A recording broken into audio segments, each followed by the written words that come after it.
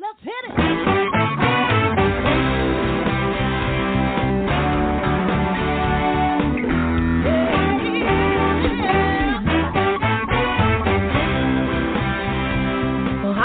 And welcome to Alzheimer's Speaks Radio. I'm your host, Lori LeBay, and I'm so excited that you're joining us today. We are going to have a fascinating conversation as usual as we learn from people all around the world at all ages and stages of life. Stay tuned as we shift our dementia care from crisis to comfort. All right, here we go. What you think about, you will bring about.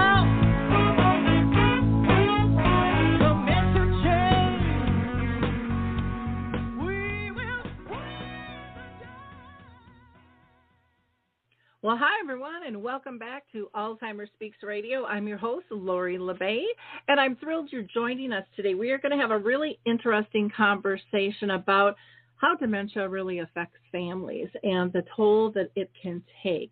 But before I introduce you to our guest, I always like to do a couple of shout-outs. So one is to the Mark Arneson Band. They allow us to use their song Clarion Call, and I just think it's really uplifting. You can download that on any of your favorite music platforms if you like. For those of you that are new to our show, Alzheimer's Speaks is about sound information, not just sound bites. We like to have real conversations with real people. And that means people all over the world, from those diagnosed to their family and friends, to business professionals, authors, movie directors, researchers, you name it. Everyone is welcomed on Alzheimer's Speaks Radio. I feel it's essential that we are inclusive. I don't think we can make sustainable change if we're not. And I know that from the bottom of my heart because my mom lived with this disease for 30 years, and Alzheimer's Speaks is here to try to make a big impact in terms of connecting people to services, products, tools, and stories to help them on their own personal road or business profession. Now, it is a live show today, so you can call in at 323-870-4602. That's 323-870-4602. I do want to shout out to both Arthur's Senior Care. They allow us to provide Arthur's Memory Cafe twice a month, the second and fourth Wednesday, and we're doing that virtual. Anyone can attend. And also Brookdale North Oaks. We typically do a Caregiver Connect program that offers respite for people living with dementia the last Wednesday of each month. We actually have had to go virtual the last couple just due to COVID. And then also I want to give a shout out for the city of Winona and their dementia-friendly community down there. We're going to be doing a movie screening of A Timeless Love and a talkback. We're going to do two shows, April 7th and the 8th, and that is open to the public and free. You can find more information on all of those by just going to alzheimersspeaks.com on our homepage. We are going to go ahead and hear from the footbar walker, and then we'll be right back to introduce our guest today. I love the footbar walker, and let me tell you why. It is the option for my toolbox that I've been waiting for. Let's be honest. There are some clients who, despite our best rehab efforts, just aren't able to return to performing a sit-to-stand transfer on their own. Now I can offer my caregivers an easier, safer option that doesn't involve hoisting their loved one up from a sitting position. I don't recommend this walker for all of my clients, but I do recommend this walker for those caregivers looking for an easier, safer option with transfers. I would also encourage other therapists to add this walker to their toolbox. It's kind of like having my own mobile parallel bars for the client to pull up on. Whether it's a family caregiver at home helping a loved one with Parkinson's or dementia, CNAs in a long-term care facility assisting their patients, or therapists adapting to client and caregiver-specific needs, we now have a very safe and effective option to offer in the footbar walker. Check this product out at thefootbarwalker.com. That's it for today from Adaptive Equipment and Caregiving Corner. Have a great day, and don't forget, if you can't do it, adapt it. I love the adaptive equipment in Caregiver Corner. They have tons of videos, and they really explain how to use various types of equipment. I think it'll be really enlightening. So check them out while you're checking out the dementia or the footbar walker. I also forgot to mention Dementia Map. You need to check that out. It is a website we have built that is totally free. You don't have to sign into it. And we have over 150 different categories you can search. We are growing it globally. There's a calendar of events, great blog, a glossary, and so much more. So go to dementiamap.com as well. Now let's get to our guest today. I am really excited to be talking with Lisa Ronke. She is from Watertown, South Dakota. She worked as a sales and marketing professional, an event planner, and most recently a project manager for a paralegal firm that was local there. And she's now retired. Needless to say, given that skill set, she's a good organizer. But when her husband, Ed, was diagnosed with early onset Alzheimer's at the age of 51, Lisa found out dementia wasn't something you could organize once and put in a file or stuff in a drawer. Dementia, as we know, has a mind of its own. And since Ed's diagnosis, he lived 6.5 years, and he passed away at the early age of 57 just this past fall. Lisa is going to share with us today some of her insights in terms of how dementia can be life-altering and dream-shattering to a family, a friend, etc. So, Lisa, I'm so excited to have you on the show. I don't think the general population realizes the impact that dementia has on people. So thank you for taking the time to be with us today. Well, thank you for having me. I appreciate it.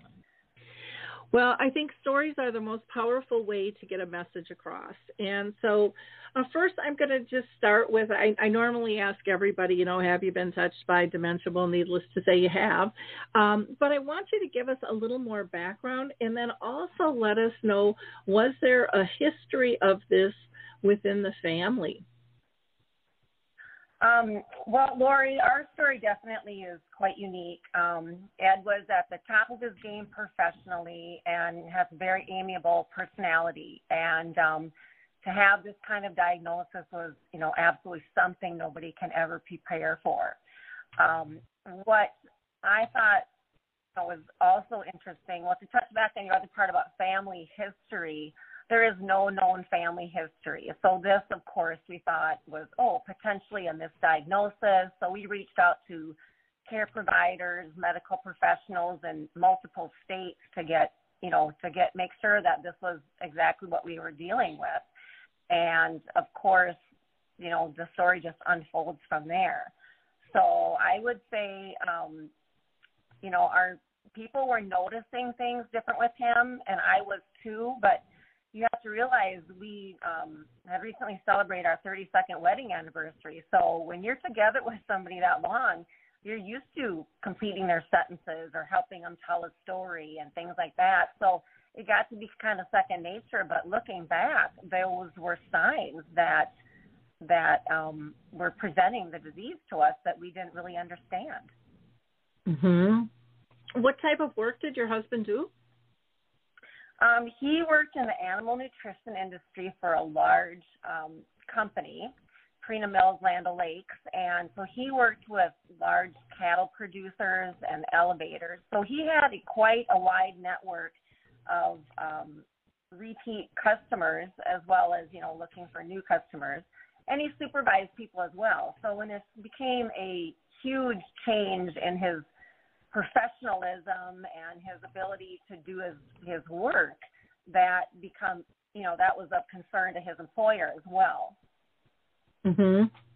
Yeah, it is something that, you just don't know because things change subtly, and when people are under stress and when they're busy and stuff, we all get a little discombobbled. And so, it can be tough, and people work really hard at hiding those changes as well. Anyways, that's what I found with my own experience with my mother, which is understandable. For you, what was the first thing that you really noticed in terms of changes in Ed? Well, I did notice things in his work where he'd say, "Oh, help me attach this PDF to an email. I don't know how to do that." And it was something that he had turned in sales reports and done things before. And I thought, well, this is unusual. Maybe he's just having an odd day or something. And I said, well, this is the way I do it. And I'd show him, and we'd go on with our day and things like that, whatever. One of his supervisors, she was a female, and her mom actually had Lewy body dementia. And she was the one that actually noticed it more with his work. And she was the one that brought it to the attention, to have a meeting and things like that. So professionally, I think that was when I had more of a reality check, and then I kind of did the math backwards in my head, like, oh, I have been noticing things. But like I mentioned earlier, I didn't really notice there were signs. But some of the things that I did notice about Ed personally is he used to have just a huge repertoire of jokes, and he could tell animated jokes complete with accents and facial expressions, and he could no longer remember those jokes or remember how they were told or even remember who even told them to. And so that was something I noticed, looking back. And then 2015 is when he was diagnosed, in July of 2015. But Memorial Day weekend of 2015 was when I first had an absolute concrete example of something I can share. Normally we had done a lot of home improvement projects together, light carpentry, hanging sheetrock, just whatever to do home improvement, painting, whatever. And we built a lot of things, including a loving marriage. And we were working on a project Memorial Day weekend of 2015. And he was just very confused about measuring and using a saw and just holding up even parts of this project that we were working on. And I thought, my gosh, it's not even very hot out. It's like 11 o'clock in the morning. He hasn't had that beer yet. You just start thinking of what is going on here. And so I thought, let's just take a little break. And I really didn't think much about it until later. Then the last weekend in June of 2016, we had tickets to go to the Antiques Roadshow in Omaha, which for about 4 hours from there. And so there we go, off to this fun little getaway weekend for the two of us, and we're going to go to a national TV show, and we thought that'd be super fun. And driving down there, he got very confused, and there was a couple construction zones, and it was just too much information for him to process. And I became concerned about that as well, because this is a man that had driven, sometimes 800 miles a week for work over, for his territory. And to have him being confused while driving, that I kind of made a little mental check note of that as well. And even when we were at the venue, it was very overstimulating with the lights and the banners and the sounds and just a lot of activity going on, which he was having difficulty processing, which this is something that was very unusual for him to have this type of issue. So those were some first things. And then additionally, that same weekend in June, we came back home on that Saturday and went to church that Sunday morning. And we live about 10 minutes from our church. And I was driving. And in that 10-minute drive from our church to come home, we had the same exact conversation 4 times. And that's when all the bells and whistles went off, like something is wrong. And, you're wondering, is this a brain tumor? Is this what is going on? Is he dehydrated? You don't even know but it was just such a concrete example. And I know that he couldn't use the excuse or coping mechanism of, I was distracted, or, the TV was on, I wasn't listening, because those had been excuses that he used before. And so I knew something that was very unusual that we needed to further investigate. And I did finally call his golfing partner then that night. I went and hid in the bathroom and turned on the fan so he couldn't hear me talking to him. And I called this golfing partner and I asked if he had noticed anything. And of course he did. And then the story started unraveling. And they're like, we thought you knew. And so even though, you know, you're immersed in it, I was just too close to it to even realize what exactly, or to, like you said, categorize or put it in a box or a file or organize it, because there was nothing to organize. So then we went to his primary care doctor July 1st, and then that's when we, you know, did the dental exam. And, you know, to have your husband sitting there at 51 years of age, at the height of his career, physically fit, and, you know, to have this kind of diagnosis was just devastating.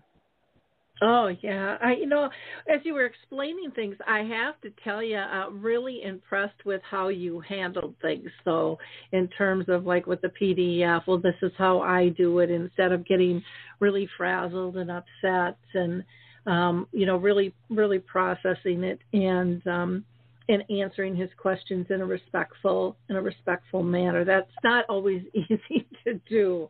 I know that firsthand. Now, you know, there were a few others that said, oh, we thought you knew.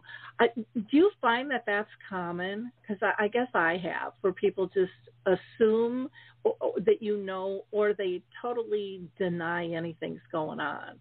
There doesn't seem like there's a lot of middle ground, anyways, in the people that I interacted with my mom. How about you guys?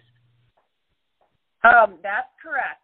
I did notice, you know, some people, they were totally like in shock, like, are you kidding me? You know, and we thought he just maybe had an extra cocktail that night at the party or something, you know, because we would entertain socially all the time. And sometimes he was just a little off, and people just thought, oh, whatever, it's, you know, it's a Friday or whatever. And then you get to thinking about back in time, and, you know, I wanted to be so guarded and respectful of his feelings, and, you know, to respect his dignity.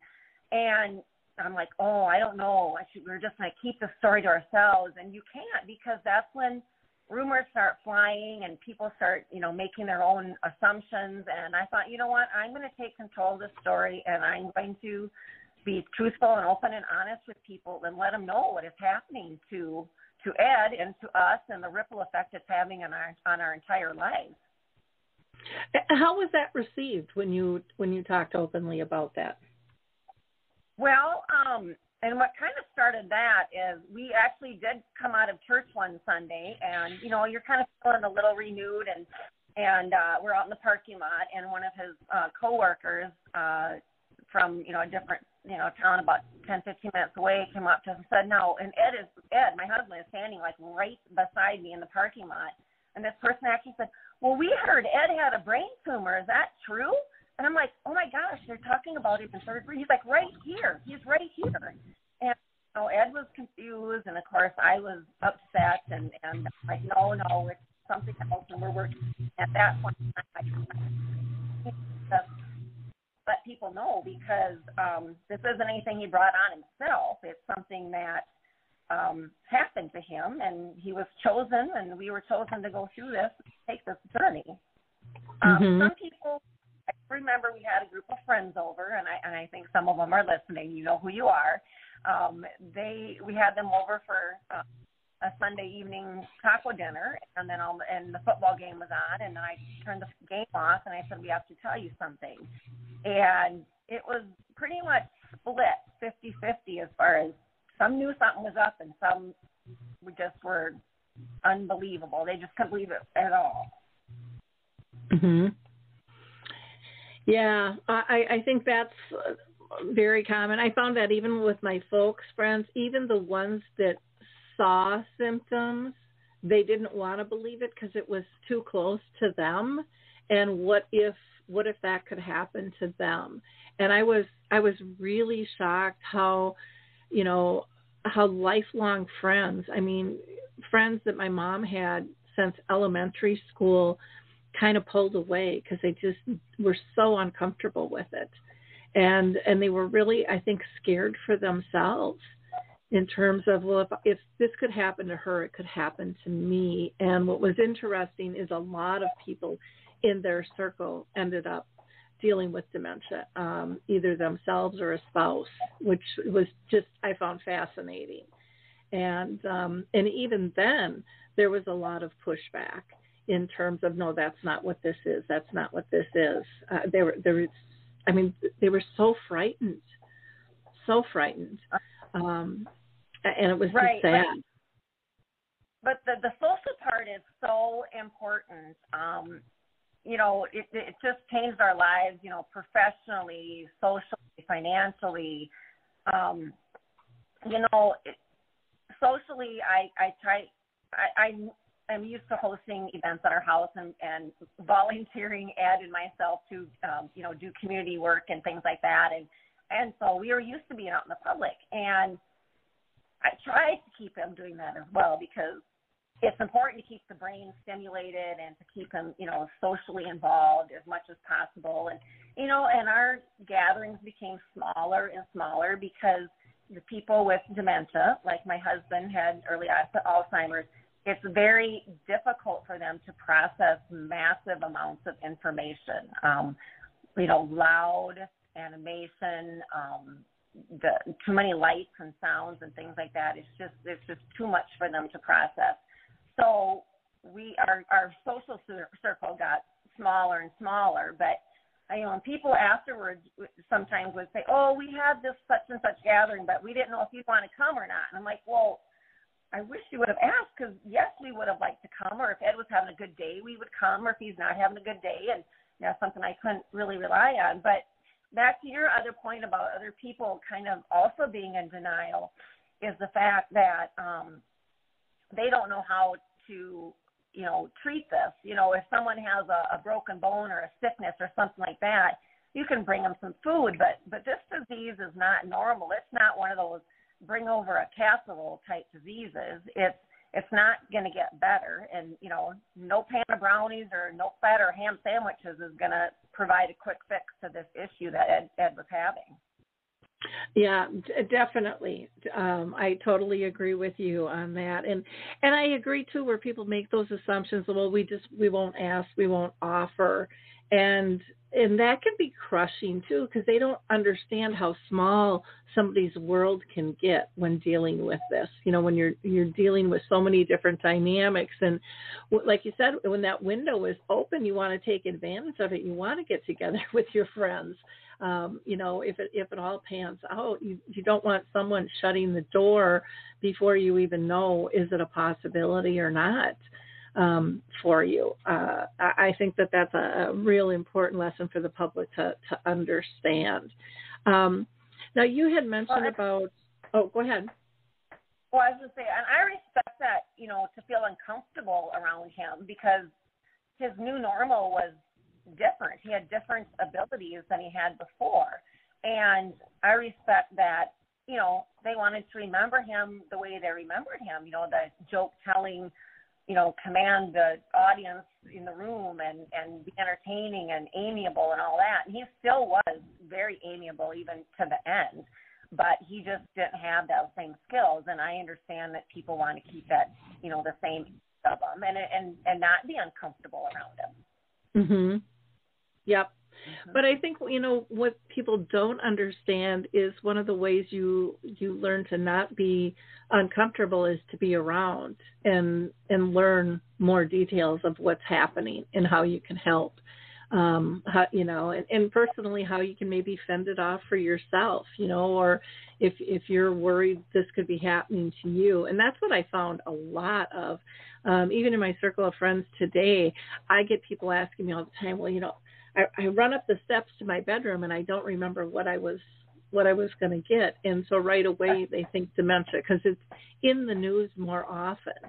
And I always ask them, well, what did you have on your mind when you were running up the steps?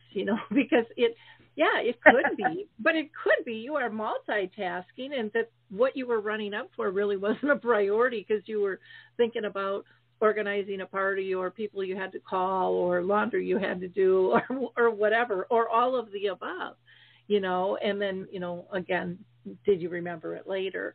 And then like, oh yeah, then I got it. And I said, did it affect your life because you didn't get it? Well, no. I said, well, then you're probably okay. But, you want to be cognitive of those things. But again, being around, I guess because my mom lived with the disease for 30 years, and it taught me so many beautiful lessons about being a good human. I always thought I was one, but I think she taught me how to be a better person and engage in different ways. And really, and I'd love to know if this was for you too, but, I found myself looking for the joy in all the different places, that I probably overlooked before. But I needed to still have that in my life, and so did she. And so I looked at life really differently because of this experience. And to me, that was a huge blessing. How did that work for you? I mean, I know it doesn't happen right away for sure, when you're jumping into all of this.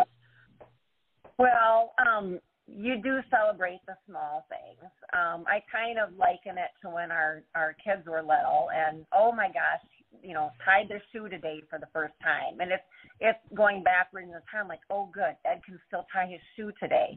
Well, then there was a time where he couldn't, and we had to, switch to slip-on shoes. And you just learn to do different priorities. What is it so important? No, this isn't as important as I thought it would have been 2 years ago, so we're just going to go with it. But the other priorities that I thought were very important, and I still do, is I feel that nutrition is very important. When Ed was first diagnosed, because of the aggressive nature and because of how his scans showed, they gave him maybe up to 5 years to live, and he actually lived 6.5. And I partly say that is because seeing him, engaged, socially active as much as possible. One thing, nutrition is so important. And I love to cook and eat healthy. Check out my Facebook. That's about 90% of my posts about food. And he had the metabolism of a high school teenager, and so he could eat a lot of food, and he enjoyed eating. But I cooked very healthy, and he was very nutrition is very important, and also physical activity. Now, he loved to go on walks, and we were routinely go on walks around the neighborhood and certain areas of towns and things like that. But we live in South Dakota, so exercise at a fitness facility, and we would go mall walking, and he thought that was so interesting, walking around the mall and just actually, just getting out of the house and walking around, and we see different people there too. So whatever to keep your person physically active, and maybe just a walk around the block if that's all they, can do or want to do. But I think all those things are just important to keep socially active, to engage in good nutrition, also physical activity. Mm-hmm. We're having a little bit of a bad connection. I don't know if you're on a cell phone or what, or if you have pockets, or maybe it's Blog Talk too. But just to let you know, it is going in and out just a hair there, and I don't know if you're experiencing that at your end or not, Lisa, but that is something I don't have a whole lot of control over. I agree. I think nutrition, exercise, all of those things are wonderful, wonderful pieces to be part of as well. What did you feel you did as a caregiver that would be useful for other care partners and family members out there to know? Well, I didn't know what I didn't know, for one thing. Ain't that the truth? Yeah. Actually, when Ed was diagnosed, I felt like I was at the bottom of a well trying to climb out, because I didn't know which way I was supposed to be going. So I thought, well, you know what? I'm pretty smart. I'm educated. I got resources. I'm going to figure this out. So thankfully, a mutual friend of ours met with us and gave me a chore list. And I thought, what? I need a chore list? I've got a lot to do already. And it was I know. It's a chore list of about 15 tasks, and some were, safety oriented. However, the very first thing on the task list for me was take care of yourself. Mm-hmm. And I looked at him and raised my eyebrows and said, well, of course I would take care of myself. But, as a caregiver, that's something you can easily overlook. So I went through the rest of the reading the task list about, getting alarms on the doors and putting a tracker on the phone or getting the ID bracelet, all that kind of stuff. And then item number 15 on the task list was also take care of yourself. And I thought, you know what, those were some wise words. And, it's something that I didn't even realize the kind of commitment it took as a caregiver. Ed stayed home with me, and I worked. In COVID, March of 2020, my office sent us to work from home, which to me that was, a godsend, because I didn't even realize, what was lying ahead in the next, year and a half of my life. But just to have, to be home, working from home, he didn't come and bother me while I was working, but it was just, I had less anxiety worrying about what could be happening, because he was pretty fully functioning until June of this year, or June of 21. I fell off an 8-foot ladder and skid across the garage floor and broke my hip and had to have a total hip replacement. Oh my goodness. Yeah, that leads into my next point. So there I am, incapacitated, and Ed is home with me, but he's the only one. No one can hear us. No one can see us. I have the garage door shut. I had to get over to my phone. This is the short version. And I had to get somebody to the house to take care of him before I called the ambulance for me. And so I asked him for help, and he didn't understand the situation. He says no, and then he took off. So anyways, I got to my third person on my list and got a neighbor to come over and took care of him. He was just out in the garden pulling weeds and stuff, and then the ambulance came. But that day, a lot of things happened. It was a huge reality check, because my surgeon said, you can't go back home and take care of him, because you need to do. And I said, oh, listen, it was the first thing on that list, isn't it? And so between that, on a Thursday, and it was determined that Ed would have to go into a memory care facility, and he had a sister, my 2 sisters, and our 2 sons checking in or staying with him or taking care of him. And it was until that Saturday, one of our sons came in the hospital and said, Mom, you can't do this anymore. It takes 5 of us to take care of him. I said, oh, you just don't know his routine. And he's like, no, you can't do this anymore. And maybe it'd be a good idea if Dad stayed in memory care, give you a break and whatever. And then the second son came the next day and gave me the same exact speech. So, the tough love from your kids is wonderful. And it was a good reality check that I didn't even realize everything that I was doing. It was almost like I was in a robotic motion. So as a caregiver, you need to take a step back and take a look at what you're actually doing and not doing. I actually think early on, another recommendation from a friend is to find something that inspires you and gives you an escape. Like we mentioned, there's no cure for this disease or this diagnosis. And I've always been interested in photography. So I got back into my landscape photography and have reignited my interest in that. And every once in a while, I just go off and take some sunset pictures or whatever. And this was far easier during the early time of Ed's diagnosis when I could leave him alone. And I have now created a line of inspirational cards, 5x7s and 3x5s. I don't sell them. I just use them as my currency to help people, and they help me. Like if I have a neighbor that helps me with something or whatever, it's just kind of one of those things that you do for people, or they make nice as well. But you need to find something for an outlet, something to re-energize yourself and give yourself a little break from your new normal. The other thing I would like caregivers to know is that, even though this disease has been in the news a lot more recently, as you mentioned, people would often, as they do, say, oh, let me know if you need anything, and they're on their way. Well, I didn't know what I didn't know. And we, stoic Midwesterners, we have difficulty asking for help.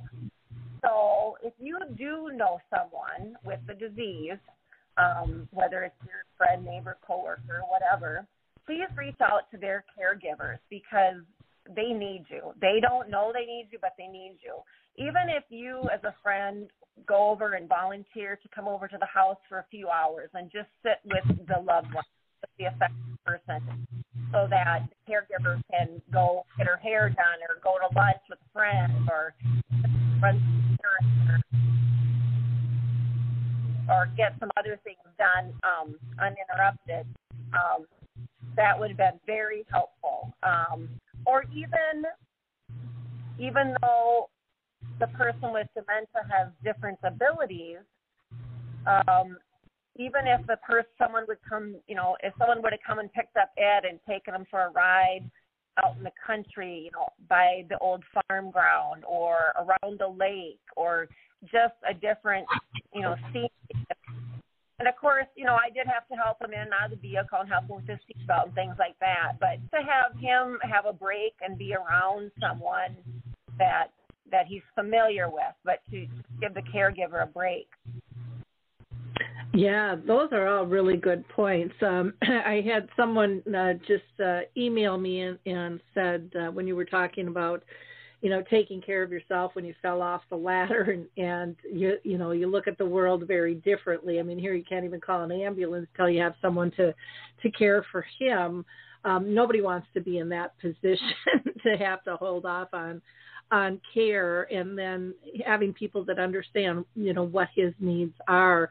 And they had just said it took them to truly understand that until they had a heart attack.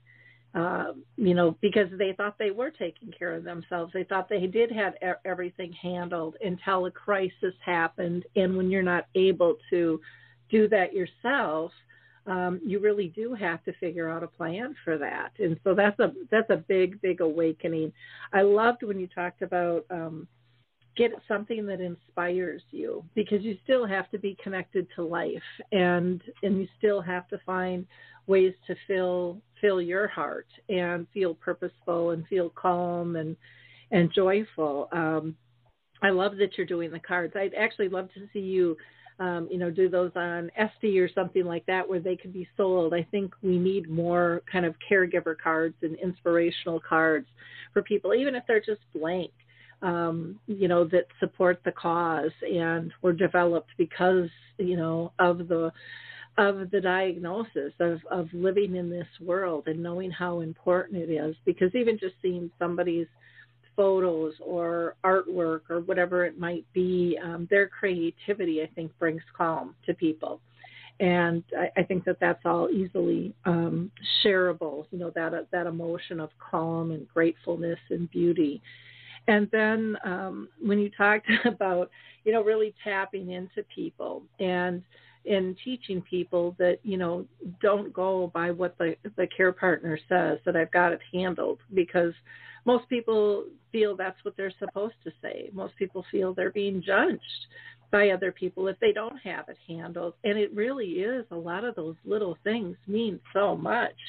Like you said, to go get your hair done or take a nap or run errands or have a cup of coffee, and taking them for a drive. My mom used to love to go for a drive. But again, if people don't understand the disease and, who's getting into the car with them and how to respond, that may feel like too big of an ask for them if they haven't experienced that. So there's just so much education that needs to be done. Now, were you involved with support groups at all? And if so, what are your thoughts on those, and what kind of support groups were you involved with, if you were? Yeah, I am involved in a couple of support groups. Before we talk about that, I just did want to circle back to my cards. They are blank on the inside, and I have photography on the front, and then photography on the back, and then inspirational sayings on the back, so people can actually use them for things or some type of care letter or whatever. So they're very multifaceted. You'll probably be getting some. Wonderful. It's stuff like that I would love to see put on Dementia Map where people to go, and because I just think all of that stuff is so important. It just gives people hope. Plus, it gives people ideas of what they could do creatively. And maybe they're not a photographer. Maybe they like to draw. Maybe they like to dance. There's so many different things, but it's endless what can be brought into this arena to help people. It's just endless. And I did want to just touch base on the email you brought up from the other person, the caregiver with the other catastrophic incident. People, get your legal docs in order. Thankfully, right as soon as Ed was diagnosed, we updated our will and our power of attorney and our power of attorney for health care for both of us and all that. And Ed, was still able to sign and everything early on, so we had this all organized, and sooner the better. When I was, in the hospital with a broken hip, and our sons had to, sign him into memory care. I mean, they had that responsibility. We had Ed's power of attorney and healthcare power of attorney listed so that it was me or either one of the sons, individually or together, could act on his behalf, financially or with the healthcare power of attorney. Because had we not had it worded that way, I don't know that they would have been able to sign him in. Mm-hmm. And so that was how we had all that worded. Plus, I had mine worded just so that my sons are in charge of me because of Ed's diminished capacity and limited cognitive ability. And it was very, very hard to exclude him. But for him to make any decisions for me, I didn't think that would have been in my best interest considering his decline, and we didn't know how fast that was going to be happening. So I did actually have all that switched over so that our sons were in charge of my information. And, you need to think, what if you are the one, the caregiver that's, temporarily incapacitated or has some type of issue? Somebody needs to be in charge. Yeah. Oh, exactly. And the other thing that I think is important too is, a lot of organizations give these cards out where, my person has dementia, please be patient with us. But, what we did in our Roseville Dementia Friendly group was we added on there, if something would happen to me, the care partner, you need to know this is my loved one with dementia, and here's an alternative person to call.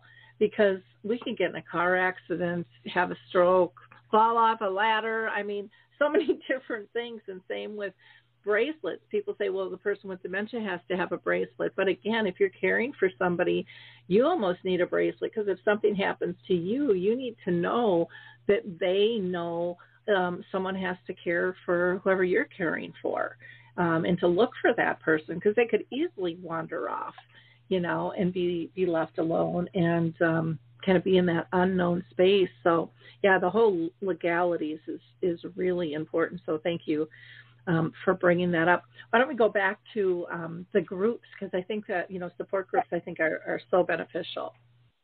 Oh, they are. So at first, you're like, I think I've got this handled. But there's not going to be a one group fits all for, support groups. And when I say support groups, and we're more people are attuned to this now because of COVID and a lot of things being done virtually anyway. But, some groups meet in person. Some are online support groups. Your website is just a huge treasure trove of information that applies to people with dementia or not, and just a whole, so there's all kinds of resources out for everybody. So I would say, if you do have a support group or are interested in going to a support group, try it out. And if it doesn't work for you this week, or this month, maybe next month, the topic will, suit your needs a little bit better. But, at first I was kind of frustrated because normally you think of the Alzheimer, the support groups with people being, you know, in their 70s or 80s, or somebody talking about their aunt in their 90s, or, you know, their uncle or something like that. And I'm sitting there, you know, in my 50s, and my husband also, and to have, you know, we're in our working stages of life. We haven't been able to enjoy retirement and things like that. And it's a whole different story when that was our situation. So I found it a little bit frustrating at first until you start looking at, you know, the big picture, or even learning certain details that are helpful. But ironically, some good friends of ours in town here had another set of friends that lived about 2 hours from here. And ironically, the husband had been diagnosed with the same type of illness as Ed. So Ed was 51 and Ken was 60. And so I met his wife, and we had been on the same parallel path for 6.5 years. And Ken would have a bad day, Ed would have a bad day. We learned how the full moons affected them. And so yep. Yes, I didn't know that was a thing. But so Ken's wife, Sandy, and I have become, you know, really good friends and great supports for each other, and sometimes probably blew up our phones texting with issues and how does, you know, has this happened before? How does this work out? Because I felt we were more similar in our stage of life, you know, working adults, empty nesters, and then having our husbands, you know, careers cut short due to this disease. So she was very helpful to me throughout this whole process. Tragically, Ken also passed away from Alzheimer's. This would have been October of 21, and Ed passed away 6 weeks after him. So when I say they truly had a parallel path, they really, really did. And to have somebody in my life that helped me on this journey, she's just been wonderful.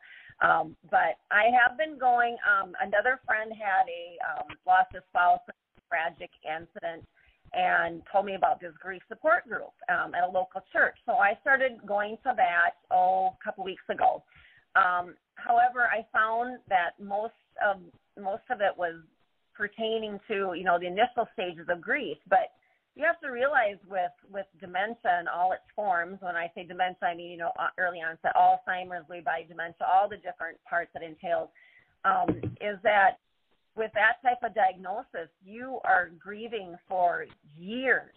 You know, with my husband for 6.5 years, I felt that I started the grieving process the minute we got the first diagnosis, even though I didn't know that was grieving. But now that I have it categorized in this book I have now from, you know, the grief support group, but I'm already, you know, to the point where he had so much suffering towards the end there that he was not enjoying life, and it was just sad to see such a vibrant man taken from us so soon.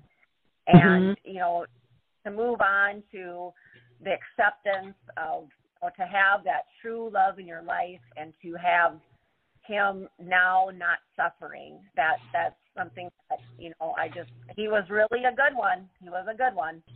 Oh, well, and you're lucky to find that, because not everybody does. I love the realm that you gave us, you know, like the Alzheimer's Association, and there's both programs for the care partner. There are some combined ones. There are programs for people with just dementia as well.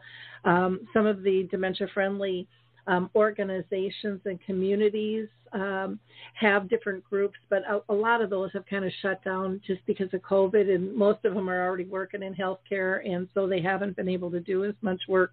The memory cafes, I'll mention those. I'm a big believer in those. That's for people with dementia and their care partners, and those are all different too. There's over like 1,000 of them now, and you can go to memory cafe directories to learn a little bit more information about those. The ones that I do, we don't have any programs. So my peeps said, nope, we just want to talk. We want to build community. We want to have peers. And so, you know, they just kind of talk about we meet every 2 weeks. What happened in the last 2 weeks, if the cat went to the vet, if they went to a grandchild's recital, if somebody got sick, we heard it all. Remodeling, falls, you name it. Everything was open, and then people pose questions and bring resources and just really share very intimately on those. But there are some that have programs that might be music. There are some that teach you tech stuff. It's endless. And then the grief support groups, I think, are really important as well. Most of those are like 8 weeks. Here in our Roseville dementia-friendly community here, we started something that was different called the Dementia Caregiver Reentry Program. And it was basically developed kind of like a memory cafe where it's a little free flowing, because we had heard from people. They said, well, what do I do after my 8 weeks of grief support? Now I'm on my own again, and I'm still not feeling comfortable with this whole process. So this was for people to just kind of process things. None of us are psychologists or social workers, but it's just people getting together, talking about their experience. Do they stay in the same house? What do they do now? Closing up all the legal things that have to be, figuring out who they are and what they like and what to do with their time. It has been real interesting. So that's something that we're trying to share to get more people up and running and starting that, because I think that that's a huge need. And then I just want to give a plug for Pauline Boss. She has written the book Ambiguous Loss, but in addition, she has One Loving Someone with Dementia, talking about loss, and now this new one that just came out last year, The Myth of Closure. Because like you said, you start grieving, and so does your person with dementia. You start the grieving process as soon as you get that diagnosis, because everything is going to change. Even though there can be some celebration that at least you have an answer of what's going on, but most people kind of go into that loss mode and the big changes that are happening, within their life. And it doesn't go away. Every day is a little bit different, and you don't always know what's going to trigger that loss either. And I would imagine for you, you're going to be in your first year, and so every holiday, or it might just be certain sunsets or sunrises that could be a trigger, or a picture, a town that brings back memories. All of those things can be really overwhelming and get you bursting into tears, and sometimes you don't even know why. But I think it's healthy to feel the emotion and process that, and know, like you said, it's not going to go away. It's going to get different, over time. Right. And you had mentioned about, there's so many resources out there, and, there's no one size fits all for anybody. But, when Ed was diagnosed with dementia, with early onset Alzheimer's, he was given a care plan as far as, okay, we're going to go to the neuropsychologist, we're going to go to the Mayo, we're going to do this. So there was a care plan for the affected individual. However, there is not a care plan for the caregiver. There's not a prescription for, you need to just stop, hit the pause button, investigate the sources available to you, because there's just so much out there. And I was trying to learn about the disease and trying to work and trying to take care of my husband and trying to take care of me. And you almost needed a pause button to say, wait a minute, I need to get a handle on all of this, figure out a prescription for my own care plan, what I need to do to help him better and to help, those around us, and to help family members understand it too. He has 4 siblings and extended family, and I have extended, we have a huge network, but it just have to figure out how to explain it to everybody and what you need from them, or what is acceptable. But just to take that time to try and analyze and try and take care of things. Yeah, it is complicated, and I found one of the best modes that, and I've heard this from so many people, and I don't know if you got involved with this, but just groups on Facebook. There's so many different groups on Facebook, and a lot of people don't partake in the conversation. They kind of are voyeurs, and they kind of soak up all the information, but they get a feel for the group, before they even post. And that's perfectly fine. Others jump right in. And same with a support group. Once you sign up, you're not stuck. You are in control, and you need to make sure it's a good fit for you. So I know when we started the memory cafes, we were trying to get other support groups to refer people into this concept because it was really different when we started, and they didn't want to. And they said, well, those are our people. And I'm like, none of them are our people. We're all here trying to support them. And my philosophy is they've got a right to choose. And so we would get people in the memory cafe that would drive an hour just to get to us. And then they wanted to see if they could start one up closer to where they lived. And I'm like, absolutely, I'll help you do that. And people were like shocked, why would you do that? And I'm like, because it's the right thing to do. And we'll never have enough. And they should all be different because every group has a different personality. And I think that that's one of the problems I know I saw when I was dealing with this with my mom. Well, and part of the problem was me thinking that, well, I teach on this stuff, I don't really need this. And then I ended up going to hear somebody talk, and I thought somebody posed a question of, what do I miss? And I just broke down, and it was like, I miss a hug. I just miss a hug. My mom can't hug me anymore. And I thought, oh my gosh, I need this. Just like everyone else needs this. We need to open up. We need to feel. We need to talk about these things because they're important to us. And they should be important. And, the more we learn, the more we can share with other people, and spreading that knowledge. And I think so often people think, well, I don't know enough, to teach anybody else. And I'm like, you know what? I don't either. But I'm still talking because I know more than somebody else, and I know a lot less in another area than someone else. And that's perfectly fine. But we need to have these comfortable conversations where we're inclusive and everybody brings in value and different perspectives. Because like you said, this isn't a one-size-fits-all. It's constantly changing, and there's so many different types of dementias, and some have multiple, types of dementias over time, or the diagnosis changes. I mean, it's complicated, it's fluid, and we need to be that as a community. So I really appreciate you taking the time, with us today to share your story and give out just some great information, for people to hear and take in. Understanding, what they're going through is normal. If they're feeling upset or sad or depressed, it's okay. But there will be ways to find those moments of joy. There will be a way to kind of grab your life back, and hopefully you don't give it all over to the disease. I know I kind of did. It was girlfriends that encouraged me to come have coffee with them once a week that I kept refusing to do because I was too busy.